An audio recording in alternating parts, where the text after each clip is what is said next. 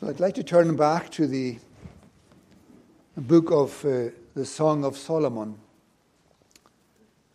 and say a few words from chapter 2 as we find it from verses 8 onwards.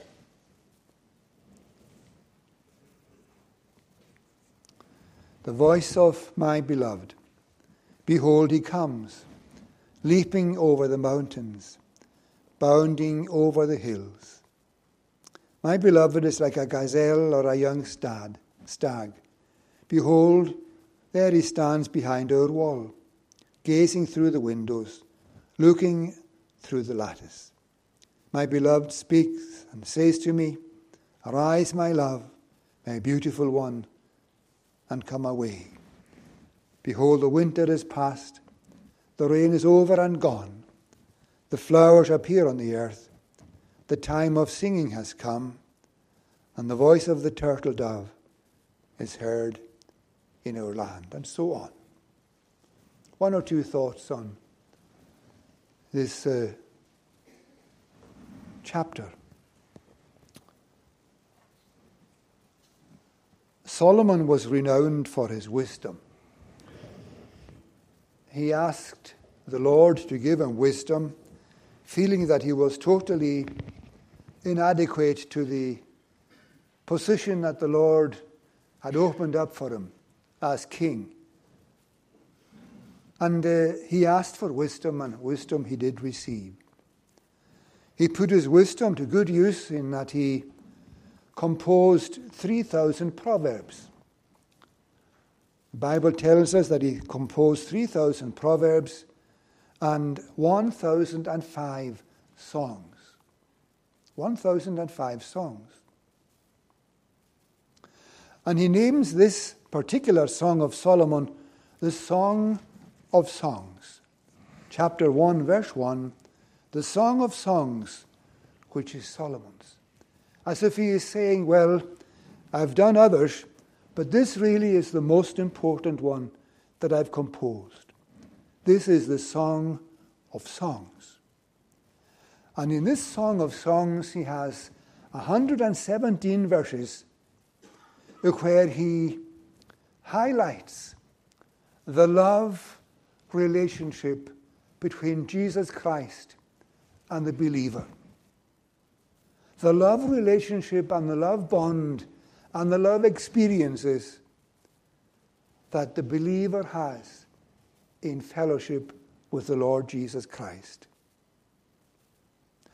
And in chapter 1, at verse 2, she tells, that is, the believer or the church, says, Let him kiss me with the kisses of his mouth, for your love is better than wine. She has tasted of moments of his love and his fellowship. And she says it has outclassed everything else that I've ever known. She has known many things in life, but when she has come to experience the love and fellowship and blessing of Christ, she says there's nothing else to be compared with it. And she wants him to kiss her more and more, again and again. And then in verse 4 of chapter 1, she says, Draw me after you, let us run. The king has brought me into his chambers, and so on. She wants to be where he is, always to be in his company. And then in chapter 2, she says that he has brought her into the banqueting house and that his banner over her was love. She's taken so good care of by this Lord who has shown her love. And that's the way the people of God are. They taste that the Lord is gracious in a day of God's power, when the Holy Spirit applies to them the benefits of the redemption purchased by Christ. They know that the Lord has dealt with them at the very heart of their situation. He has forgiven their sins. He has given them new life through Jesus Christ. But it's not always going to be a top of the mountain experience for the people of God. Certainly they have a foretaste of heaven when the Lord blesses them and when blessings of the gospel come. But there are other times when things are very, very different. I heard somebody once say at the question meeting that there is a summer and a winter in the experience of the Christian. In other words, the summertime is when you're aware of the Lord's love and peace filling your heart and life. But the winter time may come when these experiences are no longer the case for you at that time. But the man of God, he had encouragement in this particular way, that he knows that the Lord knows the way that he was taking, and that when the Lord deals with us, maybe bringing a winter time of trouble or trial or emptiness into our souls, the Lord knows the way we're taking.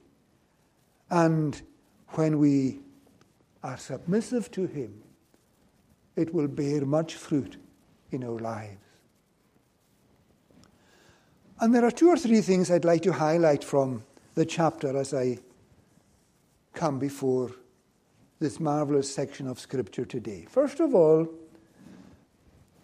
we see that the church is aware of certain mountains coming between her and the Saviour. This is verse 8. The voice of my beloved, behold, he comes, leaping over the mountains, bounding over the hills. Now, this section is variously interpreted by commentators. But I'm taken with the idea that these mountains represent sins of various kinds. And these mountains first became visible using that picture of sin in the Garden of Eden, when Adam sinned against God. And he set a distance between himself and his God by taking the forbidden fruit and eating of it. And you know that the Lord expelled Adam and Eve from the Garden of Eden because of their sin. He showed them the way out. In other words, these mountains of sin rose up between Adam and his God. Taking the picture forward a little, isn't this true of each one of ourselves? That each one of us is a sinner. Adam was our covenant head under the Old Testament, and because he sinned and fell, we sinned in him and fell with him in his first transgression. So as we survey our own situations as individuals in this world, this is where we find ourselves, separated from God because of our sin. These mountains are there.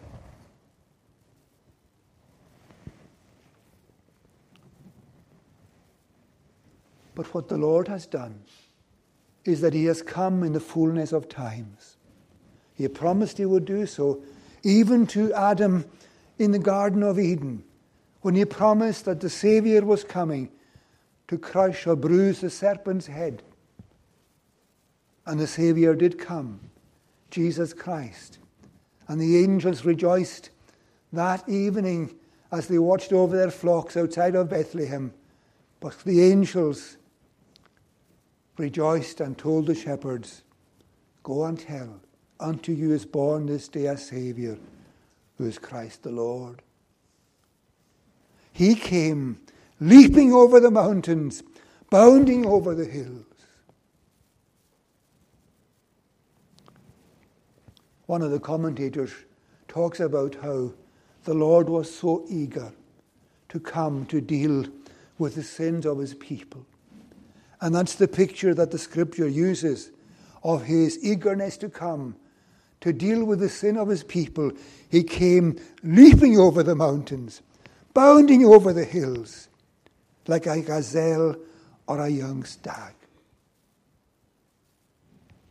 The Lord Jesus, when he was in this world, he explained to the disciples that he was so devoted to fulfilling the task that the Father gave him to do. He went to Jerusalem and his face was as a flint, unmovable, wanting to fulfill what the Father had entrusted to him in the covenant of grace in eternity.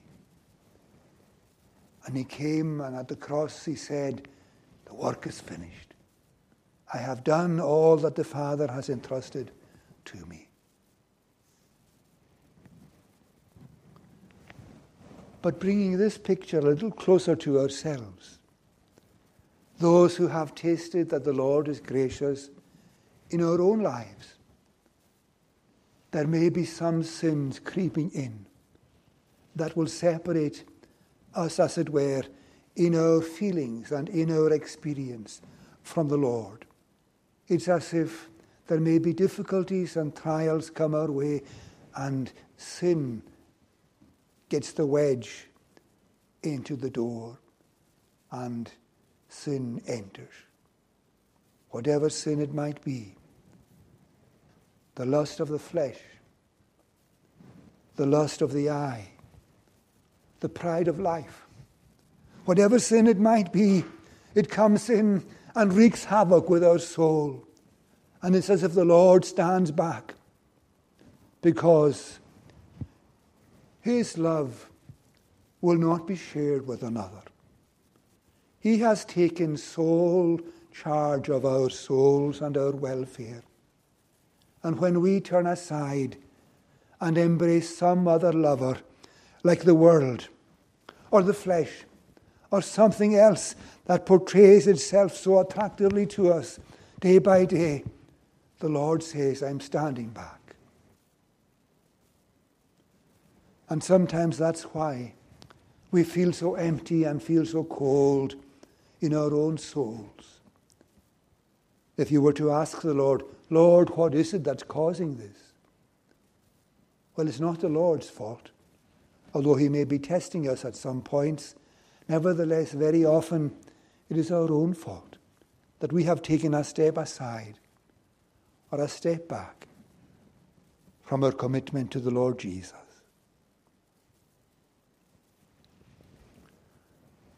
And another mountain may be trials and afflictions in our providence. Maybe illness, maybe sickness, maybe death in the family. It's as if these are mountains in your experience. I cannot get over them. But the Lord is able to get over them. And it says here that he comes bounding over the hills, leaping over the mountains. He comes to our help. And regarding our spiritual state, he comes in grace.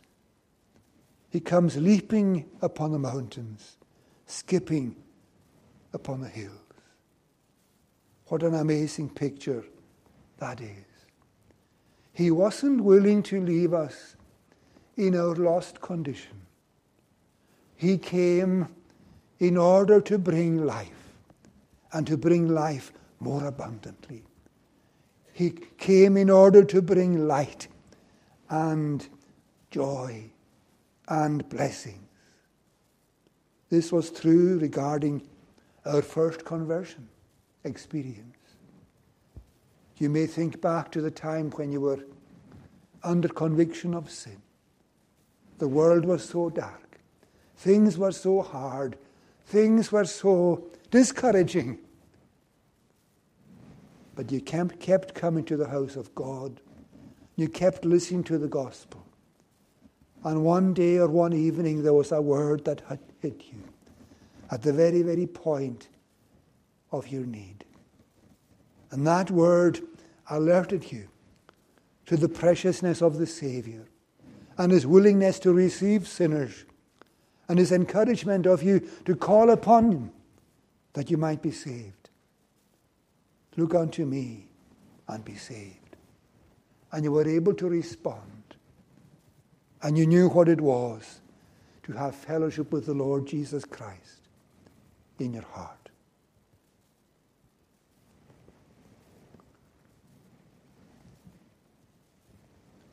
Sometimes we feel that our circumstances as Christians are difficult for us to bear.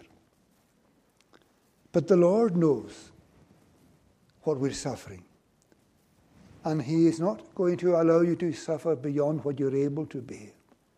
But he will, with the temptation, also provide a way of escape. He will open the way. The sun will rise. The blessings will come. He speaks a word in season to the souls of his people at the right time, just in order to give you that peace that you stand in need of. He comes in grace. He comes in peace. But then he comes with an amazing encouragement. See what it says. My beloved speaks in verse 10 and says to me, arise, my love, my beautiful one, and come away. And then he gives the encouragement to arise. Behold, the winter is past. The rain is over and gone. The winter that brings cold. That's what she was experiencing. The mountains, as it were, separated her from him. And then the cold of worldliness set in. But when he comes, he changes the temperature. He changes the climate. He changes things radically for your soul. And he says, the winter is past.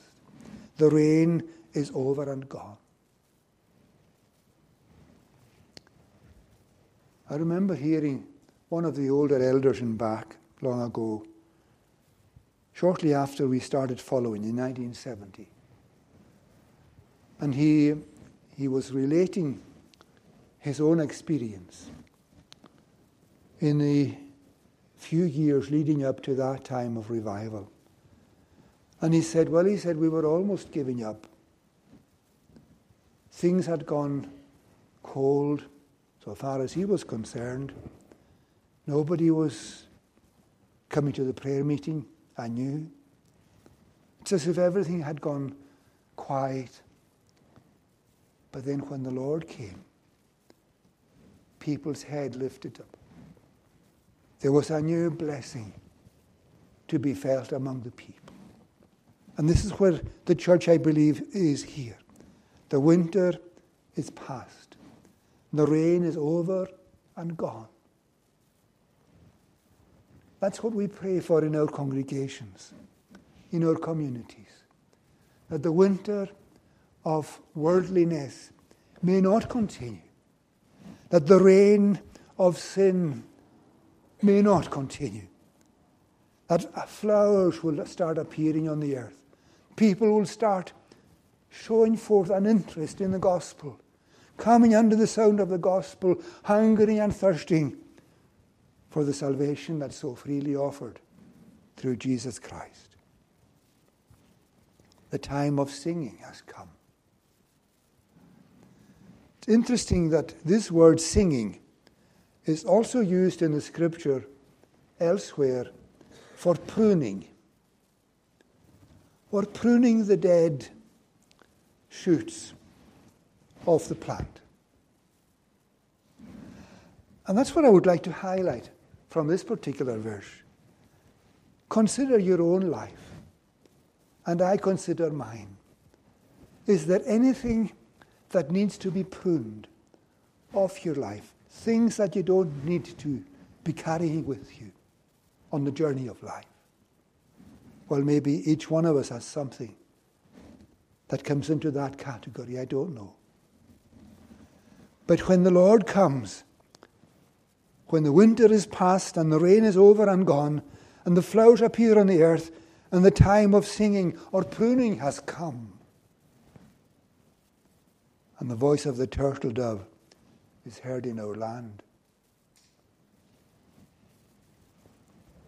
I remember once being in company with an older minister, and he was talking about this particular verse, the voice of the turtle dove heard in our land. And he was highlighting the fact that the turtle dove, or the dove, has got a very sad-sounding song. I remember that myself, listening to it. I was doing some painting a number of months ago outside of our wooden fence. And there was this dove on the electric wire above. And he just said, coo, coo, all the time. And it became so repetitive and uninteresting in comparison with the skylark or some of the other birds that we hear around us. The turtle dove is a kind of a dismal, sad sound. And this old minister said, that's the way it is sometimes at a time of revival. It's a time of singing, yes, but it's also a time of sadness when people mourn over their sin, mourn over their shortcomings, mourn over the things in their lives that they don't want to have in their lives at all. And they want to bring them to the Lord Jesus, confess them, and ask forgiveness. The voice of the turtle dove heard in our land. And then it says, the fig tree ripens its figs, and the vines are in blossom.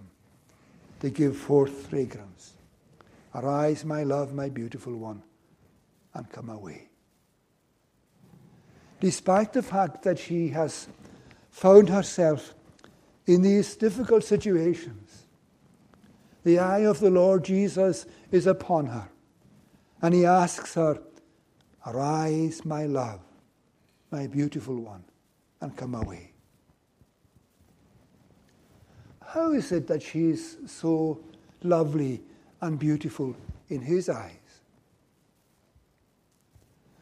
Well, it says in Psalm 149 at verse 4, the Lord takes pleasure in his people. He adorns the humble with salvation. The Lord has come into her life, and he places his own image upon her, the image of holiness, the image that is a new image, not the image of the world, but the image of the new life that she has in Christ Jesus. And when he looks at her, he sees his own image in her. And little wonder, he says, arise, my love, my beautiful one, and come away.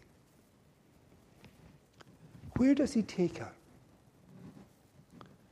Well, he takes her into his own fellowship, more and more.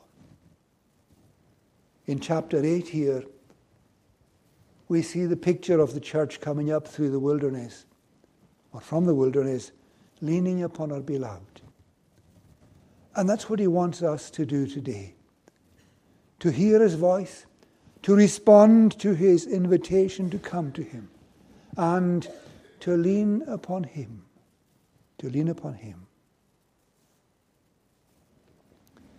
I wonder if she stalled a bit at the end of verse 13. Because in verse 14, he addresses her again. And he addresses her using these words, O my dove, in the clefts of the rock. She is his dove. She is the one that he has given a new song to. That is, she sings of his praises, yes, and his glories, but she also has a song of mourning over her sins. "Oh, my dove." And he says, "I can see you in the clefts of the rock." What does this mean, really? I mean, he's not just talking about a dove in the clefts of a rock. He's talking about what the believer has done in coming to Jesus Christ, who is the rock of ages. He has come into the shadow of the great rock in a weary land. He has come and taken shelter in Christ Jesus, the only Saviour, trusting in the only Saviour of sinners, trusting in the God-man mediator, trusting for time and eternity in the Lord Jesus Christ, whose love is as firm as a rock and who is as steadfast as the rocks around us. She's in the crannies of the cliff, and he says, "Let me see your face. Let me hear your voice. Your voice is sweet, and your face is lovely." She doesn't think herself very lovely. There's a picture in chapter 1, and she says, "Do not gaze at me because I am dark, because the sun has looked upon me." She feels herself so unbecoming and so far from what she would want to be. But he says, "Let me see your face. Let me see your face. It's got the loveliness of Christ upon it. The outlook you have, the voice you have, is a sweet voice. You are the one that I have saved by my saving power, and I am going to bring you at last into the glory that I have prepared for you."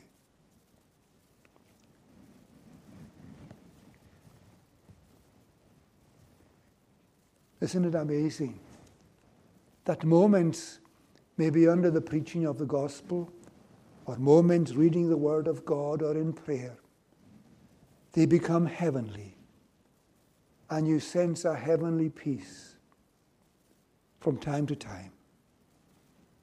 That is just an earnest, that they say, or a foretaste of the wonderful wedding supper of the Lamb that Christ has prepared for his people in heaven.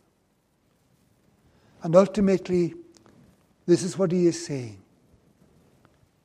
"Oh, come, my love, my beautiful one, arise and come away." At the end of life's journey, the people of God are to be gathered into the nearer presence of their Saviour. He has gone to prepare a place for them. Isn't that what he says in John 14? "I go to prepare a place for you, and if I go and prepare a place for you, I will come again and receive you unto myself, so that where I am, there you may be also." But maybe you're saying here this morning, "I don't feel ready to go there." Well, I'm sure you don't feel ready. But he who has undertaken your spiritual affairs for time and eternity, he is the one who makes you ready. He sends his Holy Spirit to sanctify you. And when the moment comes, he makes you ready. Ready to receive the crown of life. The Apostle Paul was saying that when he was in prison in Rome. "Henceforth there is laid up for me a crown of righteousness, which the righteous judge will give me at that day, and not to me only, but also unto all them who love his appearing." The Church of Christ. Sin wants to dominate her. Difficulties want to overwhelm her. But the Lord Jesus has taken her interest to heart. Even from all eternity, his eye was upon her. His delight was with the sons of men. When he came into the world, He suffered and died in her room and place. And now that he is gone to heaven, he is encouraging her by his word and spirit to live for him in the world, so that when the time comes for her to leave this world, she will go into his presence with the joy that he bestows upon his people when they go in with gladness great and mirth on every side into the palace of the King, and there they shall abide. Have you tasted any of this sweetness for yourself? Well, the scripture says, "Oh, taste and see that God is good." He is ready and willing to forgive those who truly call upon him. What an encouragement that is, that he will not turn away any who truly come, confessing their sins and seeking salvation. May the Lord bless these thoughts to us. Let us pray again. Help us, O Lord, to be thankful that we are in possession of the Scriptures, and we confess that we have a constant need of being led and enlightened by your Holy Spirit as we deal with such marvelous matters as the salvation of souls. We thank you that you ultimately are the one who deals with the souls of men, but you are willing to use the feeble efforts of people like yourselves to bring the word of God before our fellow men. We pray for your blessing to be upon each one of us according to our needs today, that you would undertake for us and that you would lead us and guide us in every detail of this day and every day. Protect us from all evil, we pray, and forgive our sins freely. In Jesus' name and for his sake. Amen.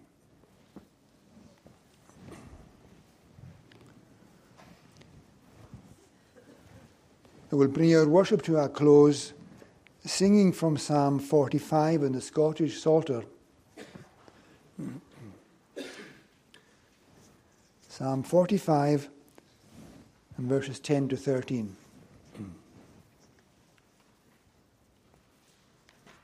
And this is the first version of the psalm, common meter. O daughter, hearken and regard, and to thine ear incline. Likewise forget thy father's house, and people that are thine. Then of the king desired shall be thy beauty vehemently, because he is thy Lord, do thou him worship reverently. The daughter there of Tyre shall be with gifts and offerings great. Those of the people that are rich, thy favour shall entreat. Behold, the daughter of the king, all glorious is within, and with embroideries of gold her garments wrought have been. These verses 10 to 13 of Psalm 45, common meter version, O daughter, hearken and regard. O daughter, hearken and regard, unto thine ear incline.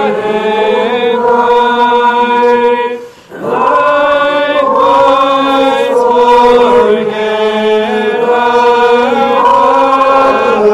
father's house, and people that are thine. Then of the king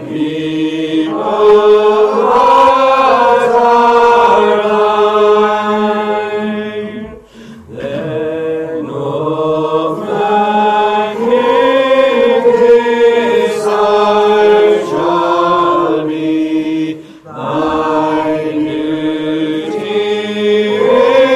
vehemently, because he is thy Lord, do thou him worship reverently. The daughter whereof thou shalt